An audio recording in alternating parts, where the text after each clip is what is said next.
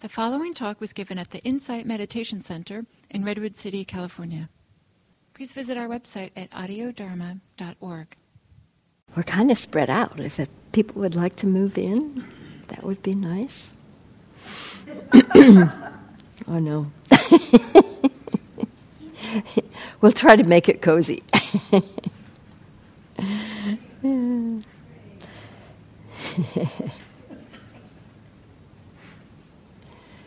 Thank you.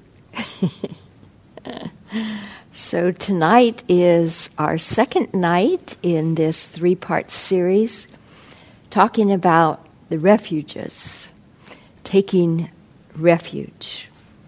And last week we talked a bit about what it means to take refuge and all the different ways that we have throughout our life of taking refuge, some of which we realize we're taking refuge, and very often we don't realize that's what we're doing.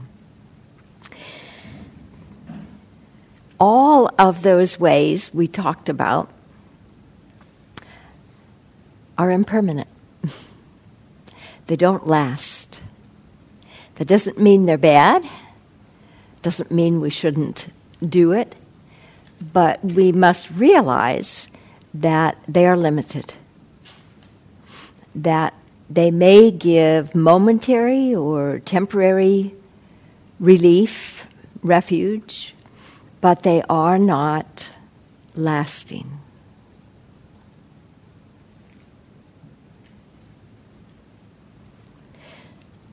So from the Dhammapada, and this is Gill's translation, the Buddha suggests, people threatened by fear go to many refuges, to mountains, forests, parks, trees, and shrines. None of these is a secure refuge. None is a supreme refuge. Not by going to such a refuge is one released from all suffering. But when someone going for refuge to the Buddha, Dharma, and Sangha sees with right insight the Four Noble Truths: suffering, the arising of suffering, the overcoming of suffering, and the Eightfold Path leading to the end of suffering, then this is the secure refuge. This is the supreme refuge. By going to such a refuge, one is released from all suffering. So it's important to remember that going for refuge, even in the Buddha, Dharma, and Sangha, doesn't mean that nothing will happen, that we'll be perfectly happy and safe and secure all of our lives. That's not the nature of life, the nature of reality. But it does mean that we will be able to face whatever comes our way.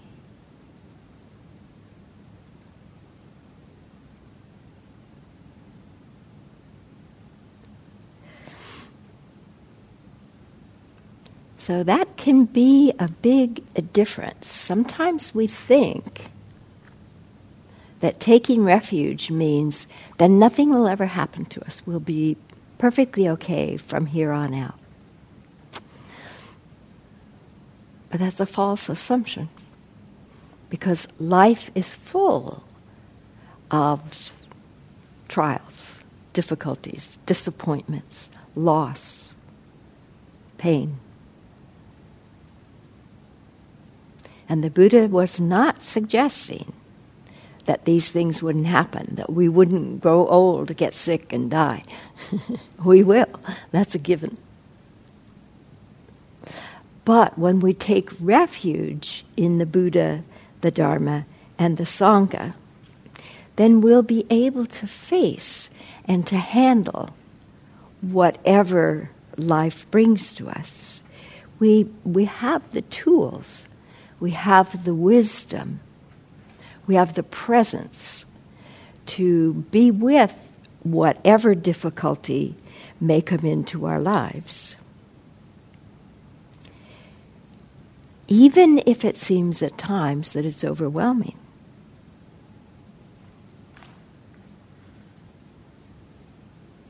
Taking refuge in the Buddha, the Dharma, and the Sangha helps us to access and to realize the inner strength that is always there.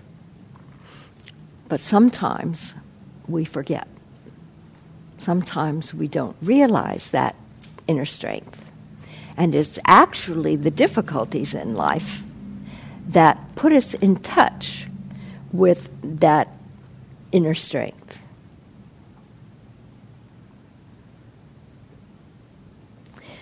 So we can talk about refuge both internally and externally.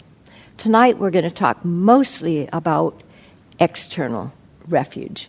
That is, taking refuge in the Buddha, the Dharma, and the Sangha. Those are external, they're outside of ourselves. Next week we'll focus more on the internal, taking refuge within ourselves, the Buddha within, the Dharma within, the Sangha within. But it's good to realize that there is both. A book I'm going to suggest is True Refuge by Tara Brach. Tara Brach is a teacher in the D.C. area, and her first book was Radical Acceptance, also excellent. And this one is True Refuge. And she talks a lot about taking refuge within ourselves. She uses the term awareness for the Buddha, truth for the Dharma, and love for the Sangha. When we talk about taking refuge in this tradition, we talk about the triple gem or the triple treasure.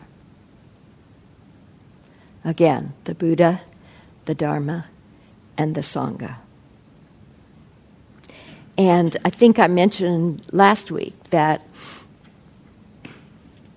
we don't have many rituals. We don't have any membership requirements. Somebody just asked me this the other night.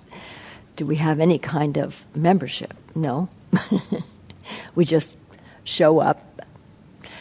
But taking the refuges is often a ceremony that we have as a way of acknowledging that we are accepting the triple gem as our guide, as our path. We are acknowledging that we have chosen this path because we see that it can lead us to awakeness, lead us to the freedom that we're searching for.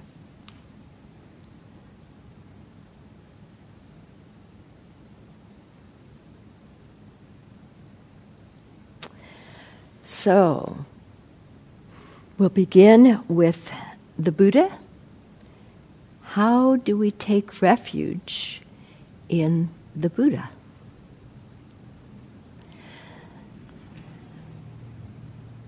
We have the image right here. The Buddha is our inspiration. The Buddha was a human being, just like us.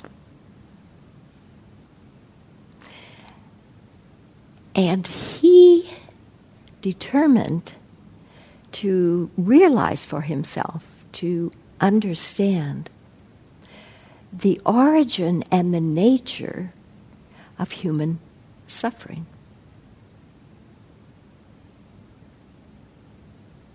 As you may know, the Buddha grew up in a very comfortable, wealthy family who had 3 palaces.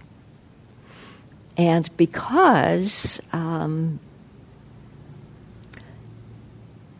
his father did not want him to become enlightened or a great spiritual teacher, he kept him pretty secluded within the palaces. And so it wasn't until Siddhartha at that time was an adult, 28 or 9, that he ventured out and saw human suffering. What he saw was old age, sickness, and death, which we call the 3 heavenly messengers, because they are the messengers that can wake us up to practice. And when he saw these 3 and really got it, really understood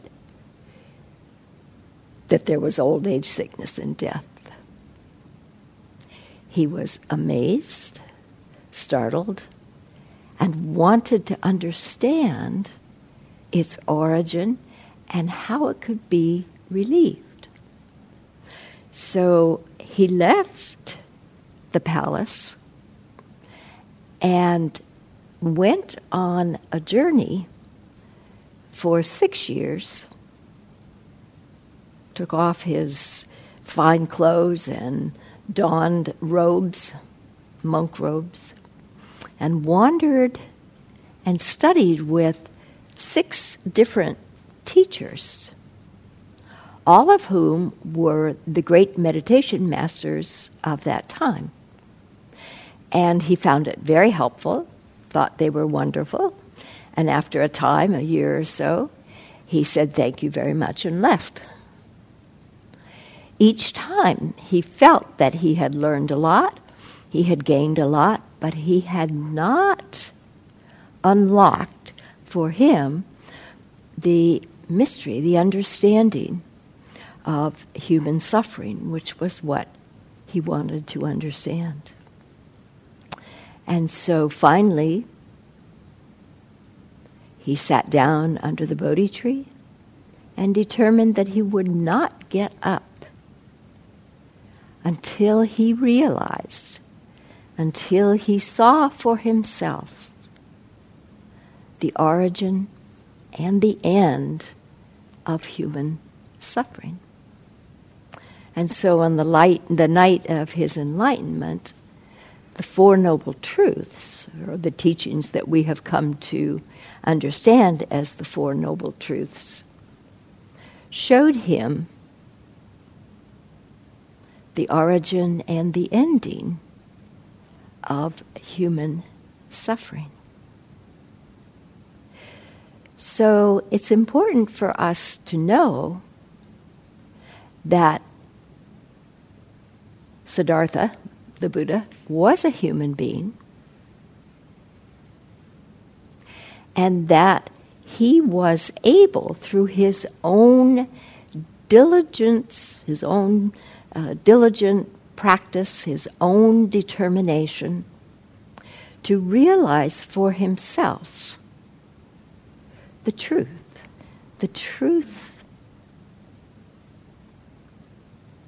not only of human suffering, but the reality of life.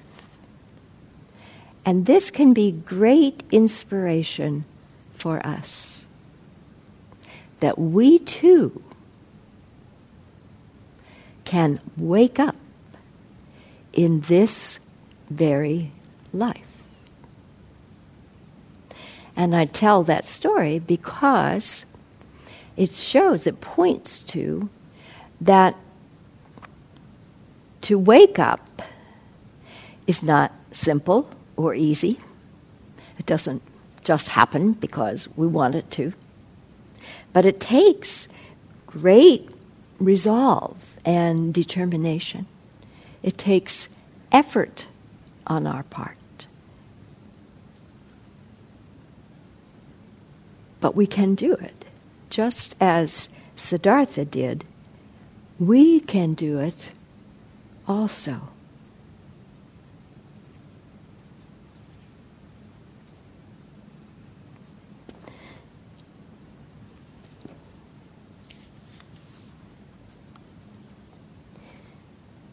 When we take refuge in the Buddha, we are affirming belief in the possibility of becoming awake.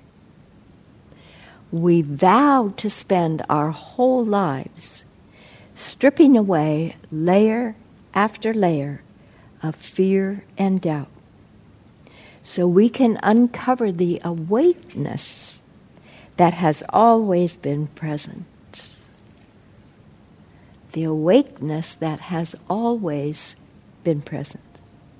Each time we open and let go of a personal need, wanting to get this, fearing to get that, we become less dependent on other people, things, and situations to make us happy. Our security comes from the breath. The breath moves and changes. Life moves and changes.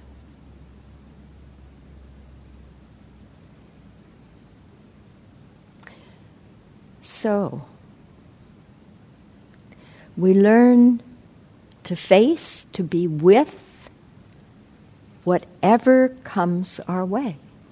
And that might be, and often is, fear, anxiety, doubt, many difficulties. We learn to face whatever it is, to accept it, to explore it, study it, to allow it, and allow it to release or dissipate. This takes courage. Many people are afraid to face the things that arise in their lives, thinking that it's easier to turn away from them or to push on and not stop and be with whatever the challenge is. There's a wonderful saying by Hafiz, I think it is. I won't quote it exactly, but something about having squandered so many of the difficulties in my life by wanting just to hurry up and get through with them, get beyond them, instead of opening to the possibilities within those difficulties. That's quite a radical concept, isn't it?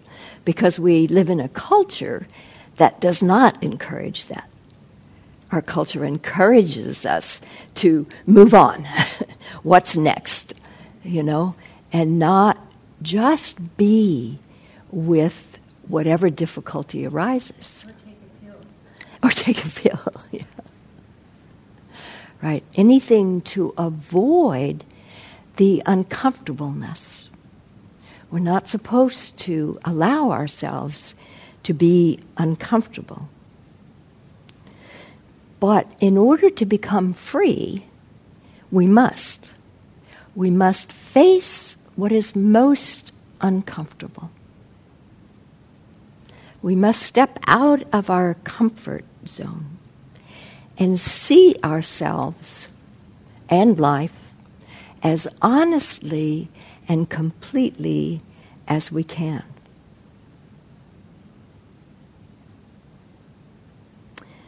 The saying, the truth shall set you free. That's very much what this practice is about.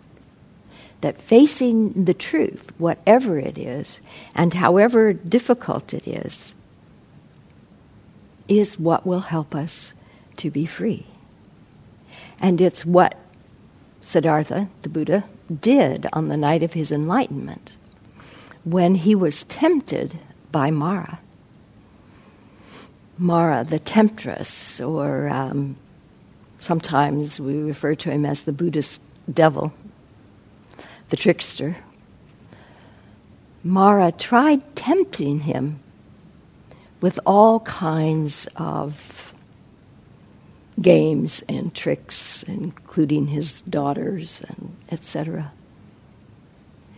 And instead of telling Mara to go away, or fighting against him, pushing him away, or embracing him, the Buddha merely sat still and said, "Mara, I see you."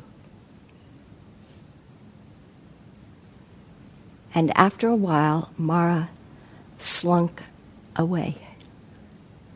That's the power of seeing clearly and just acknowledging what we see.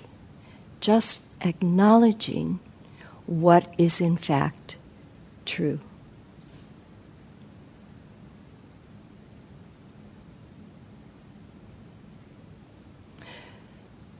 So, what in our practice, or who in our practice, inspires us?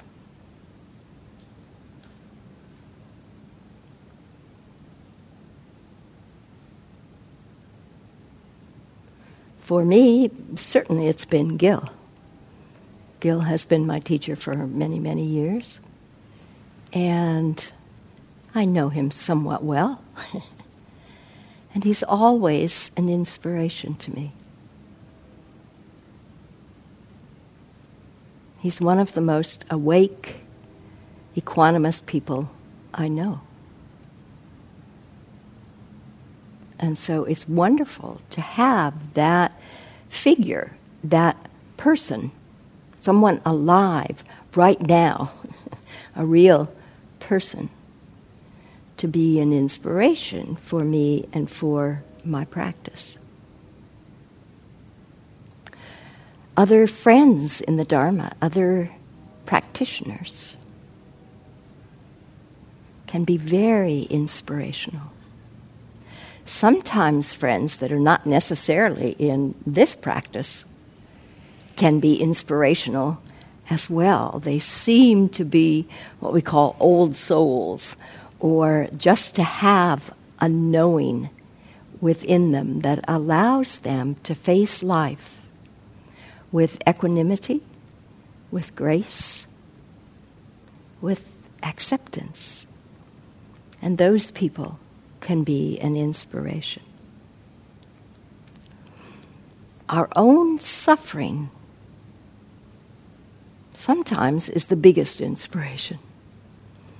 Sometimes it's our own suffering, whether we realize it or not, that brings us to practice or keeps us practicing.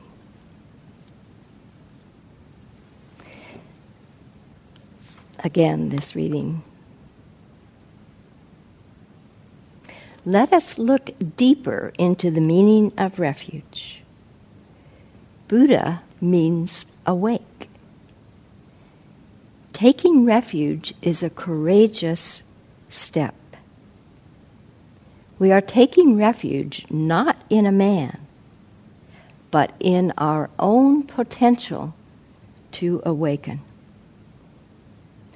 Taking refuge in the Buddha means that we are willing to do whatever it takes to reconnect with the awakeness that is already within us.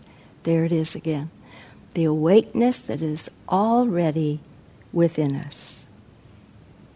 Rather than running from our fears, we are willing to face them, to strip them away until nothing is left but the exposed heart. To awaken is to live with courage and balance from that soft, vulnerable spot. We talked last week about how sometimes people think that closing their hearts, never loving again, or never giving themselves again, keeps them safe. But in fact, it does not. It only hurts us. The more we close our hearts, the more painful it is for us. And the more we allow ourselves to open to the pain of loving, and there often is pain with loving, isn't there? To open to whatever life brings to us. This is the true refuge, or the true safety that we find.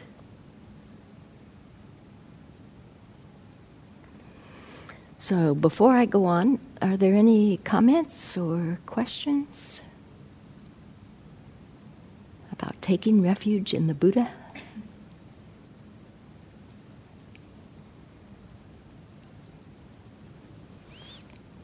Okay, I'll speak about the Dharma. Sure.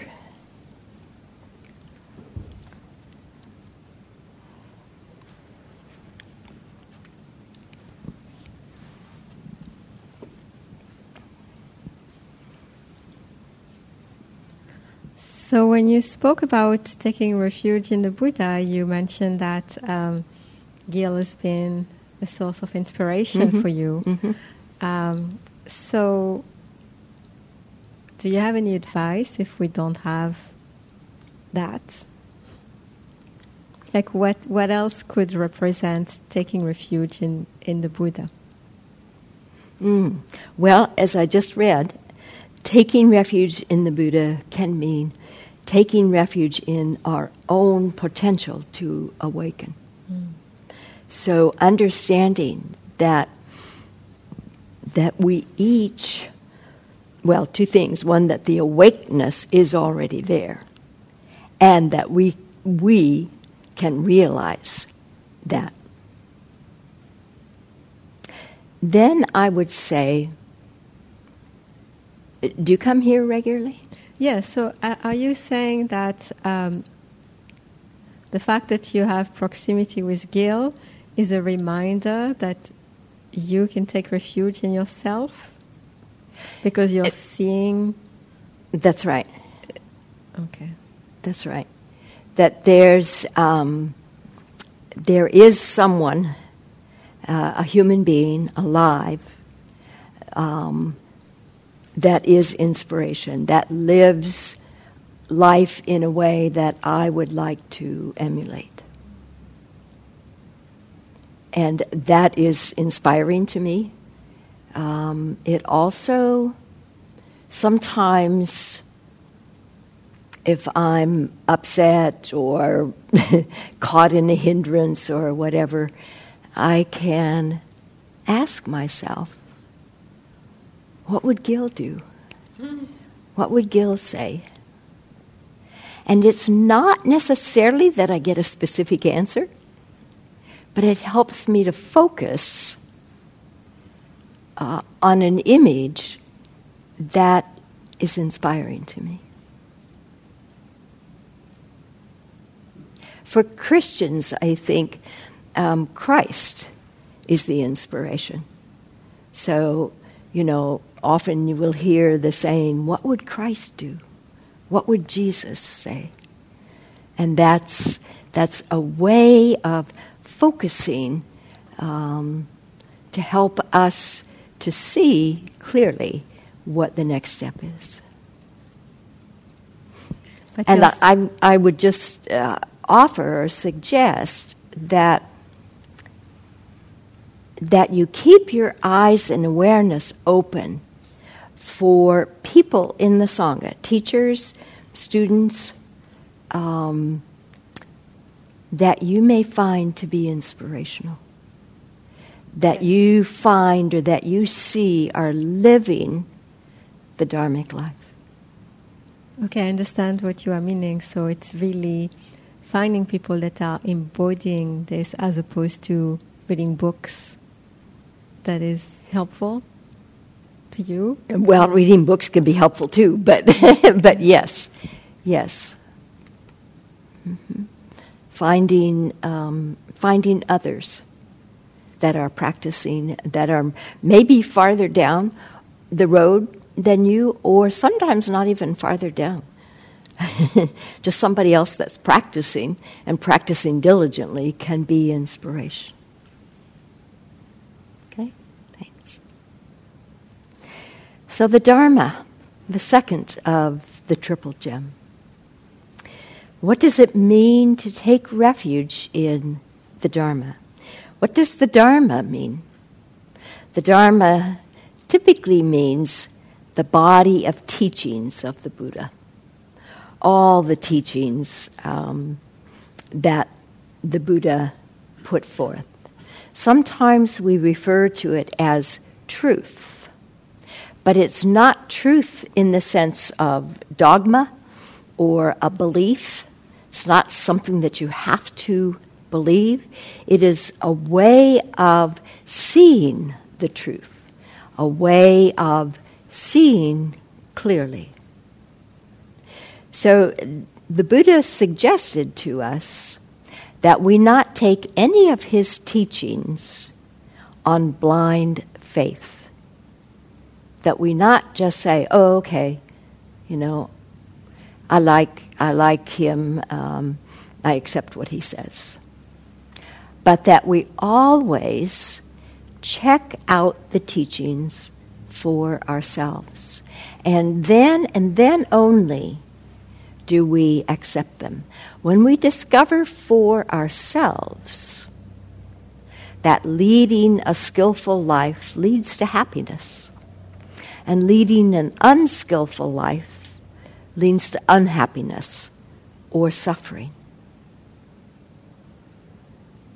then we lead a skillful life because we have seen that that's what is effective. Then we practice with confidence.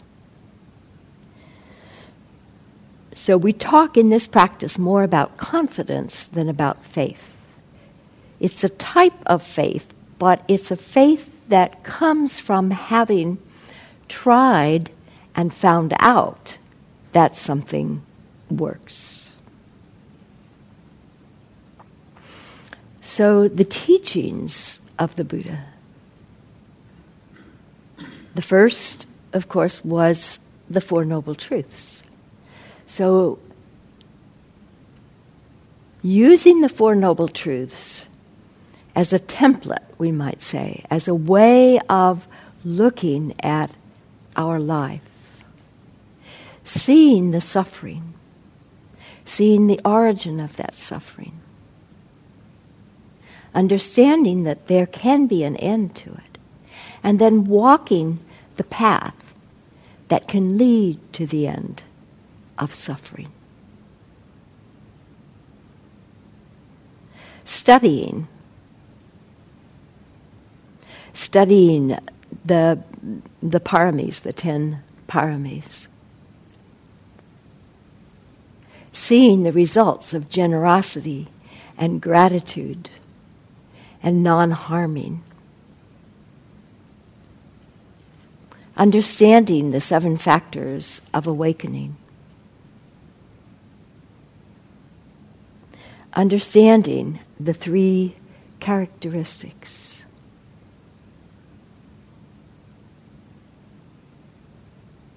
Seeing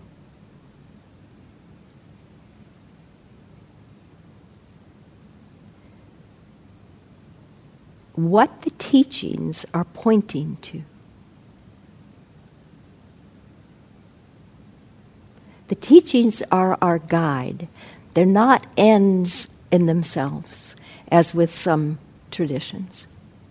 In this tradition, we use the teachings as guides for us on our path to awakening. Understanding karma,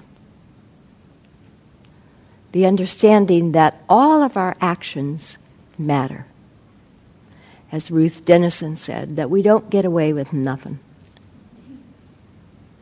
Not karma as it's commonly thrown out in the culture. This culture does not have a good understanding of karma.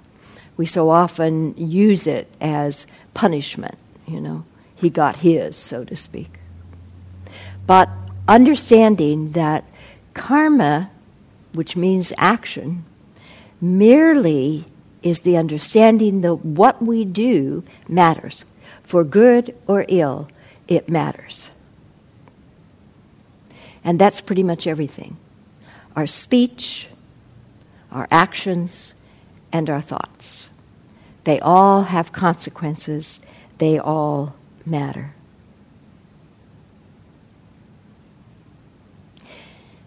Seeing the reality of things as they are.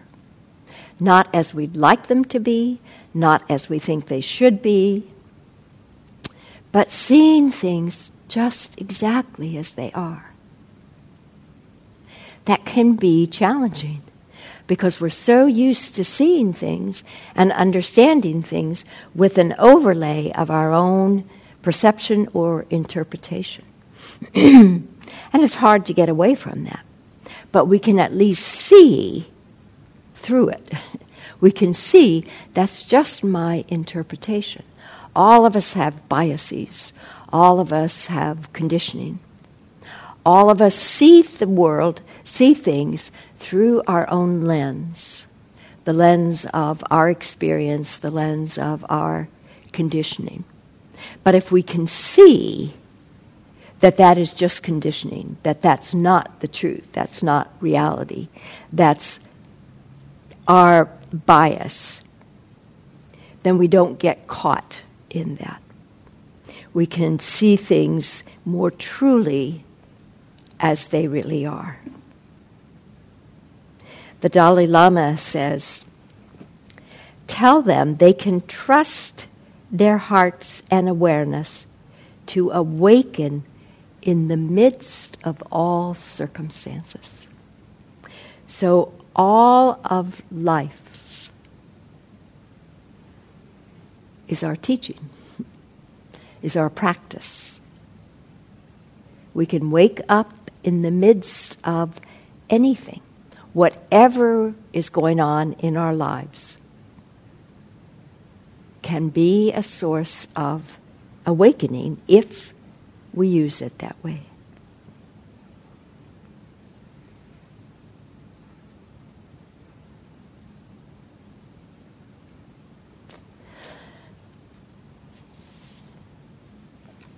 So using the Dharma, the teachings of the Buddha, as a refuge, as a way of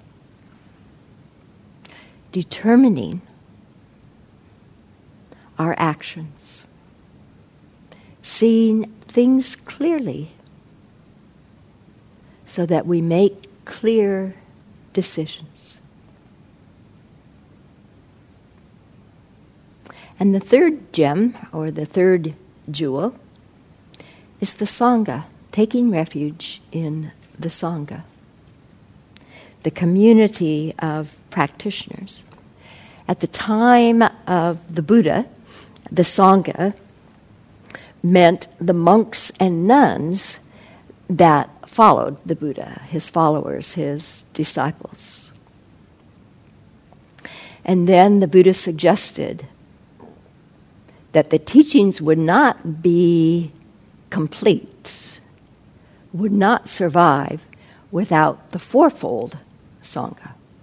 The fourfold Sangha was the community of monks and nuns, laymen and lay women. Sangha now, particularly here in the West, has come to represent or to mean any group of people that are practicing. So we can call ourselves a Sangha tonight. And we're part of the larger Sangha of IMC. And we have a Sangha in San Jose. And there's another Sangha in Mountain View. And any group that comes together to study and practice the Dharma is a Sangha.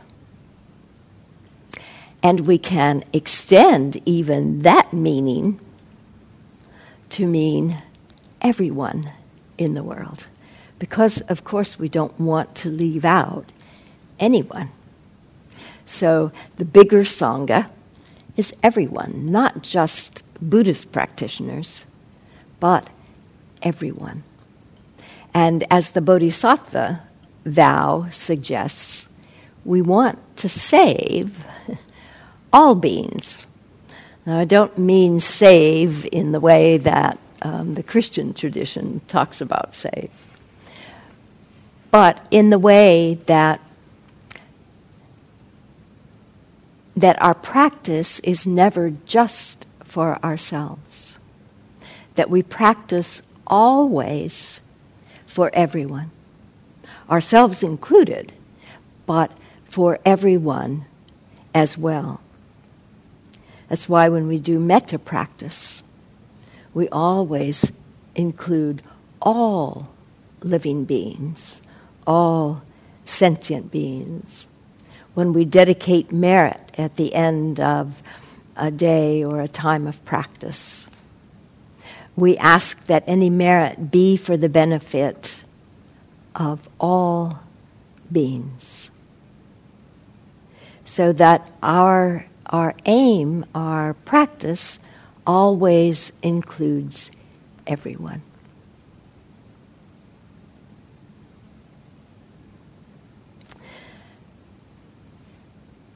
So what does it mean to take refuge in the Sangha? Thich Nhat Hanh has suggested that the future Buddha, Maitreya, might be the Sangha.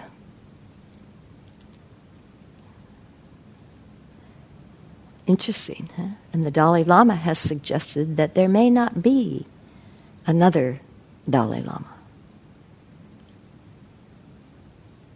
How do we take refuge? We take refuge, in effect, in each other. We take refuge in the synergy, the strength, the support of all of us together, knowing that we're not on this path alone, that there's a body of practitioners that support us. So in San Jose, once a month, we have a discussion. And generally, we follow a book. We go chapter by chapter. And somebody in the Sangha, a practitioner, volunteers to lead that discussion each month. And people find it extremely valuable, because then it's not just one person sitting here talking, but we get to hear from everybody. And when we hear from everybody, it's so rich, because everybody has a slightly different understanding. Everybody sees things just a little bit differently. And it's not about agreeing or disagreeing. We don't do that. It's just about hearing how someone else sees it, how someone else practices it. And that is very supportive to all of us. We support each other when things happen in our lives. I also have a group in Morgan Hill, and for the past 3 months, for a small group of 9 women, we have had an incredible number of things happen. A sudden death, a sudden brain tumor, somebody with Alzheimer's, somebody with Parkinson's, somebody with dementia that moved away. I mean, it's just been a lot for this small group to hold. But we have become so close and so supportive. And the true meaning of Sangha, we are really there for each other. And everybody is so grateful for the support of everybody else. So sometimes we support each other emotionally, sometimes physically. Sometimes people need physical help, and we can do that as well.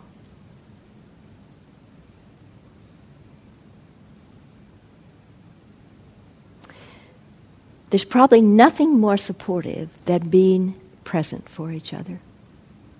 Just being together. I think that's been one of the strongest supports in Morgan Hill, that we come together every Monday evening and sit together, no matter what's been happening. And so we become a container for all that is going on.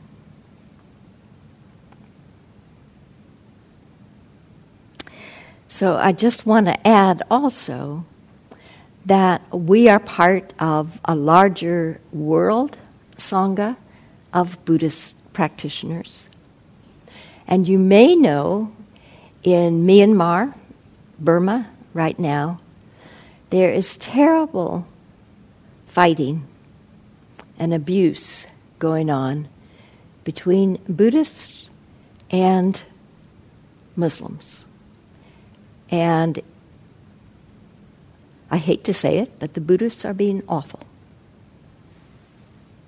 They're being extremely abusive to the Rohingya, who are literally refugees in their own country, sometimes afraid to go out. And so we have an obligation to the wider Sangha.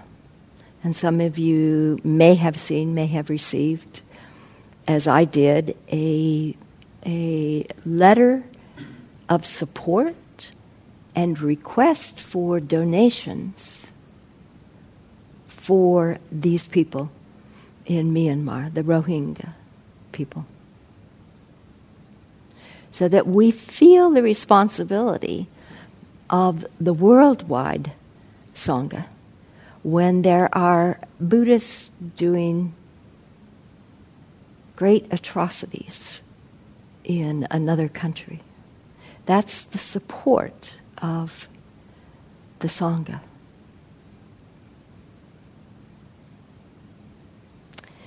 So it's almost 9 o'clock. I wonder if you have comments, questions?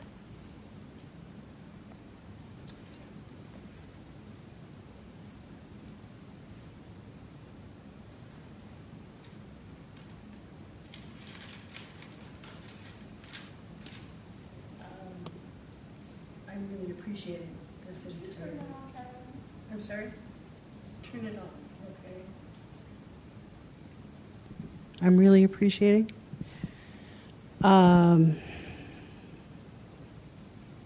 this overview of Refuge that you're giving us.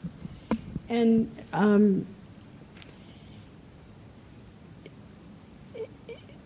you've repeatedly you talk about seeing reality as things are, and you mentioned, for example, in the reading group, having the opportunity to hear the different views of reality that have come to the other readers of that.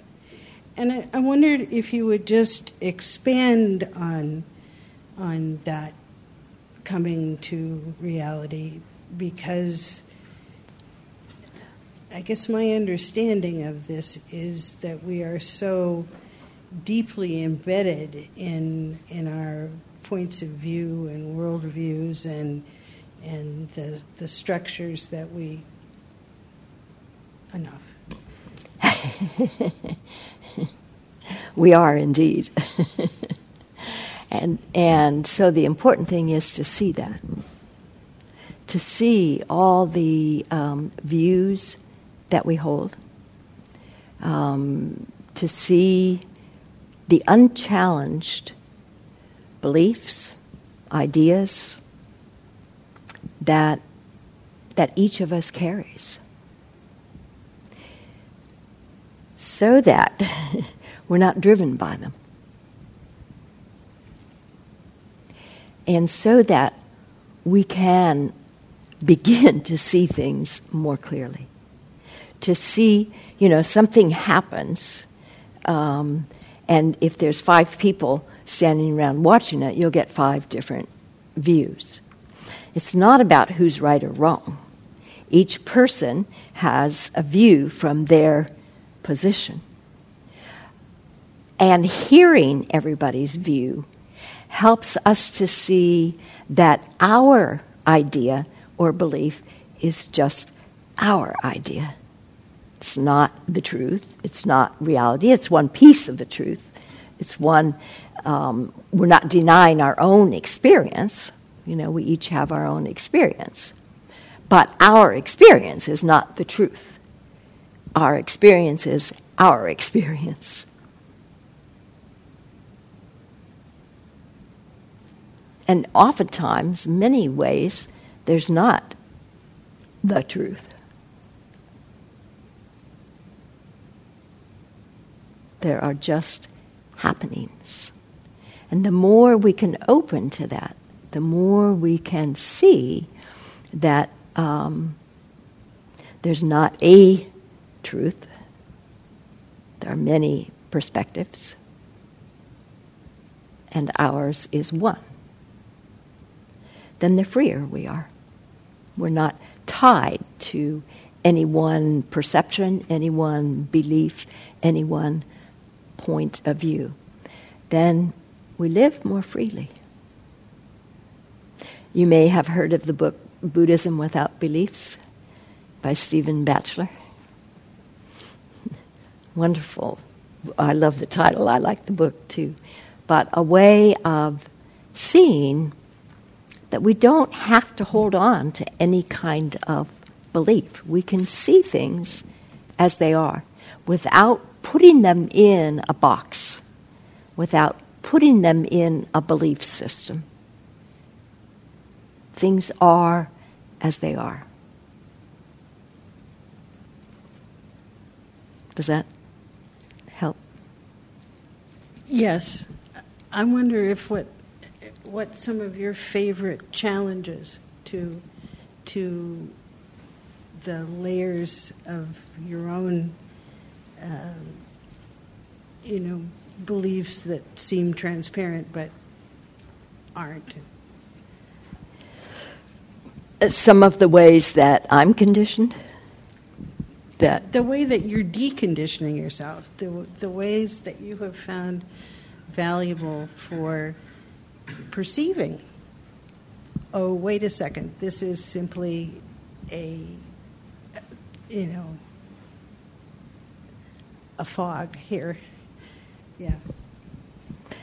Yeah.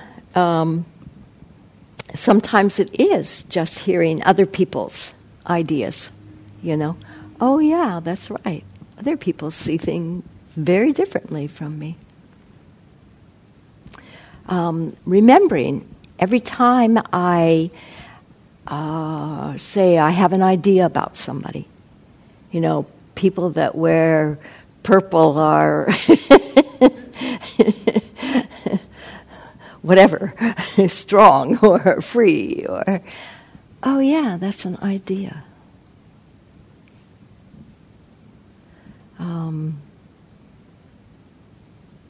There are things all the time, every day, to remind me that whatever I'm thinking is my perception, is not the truth. Now, I'm not suggesting when I say that there aren't skillful means and that there aren't many ways we want to practice.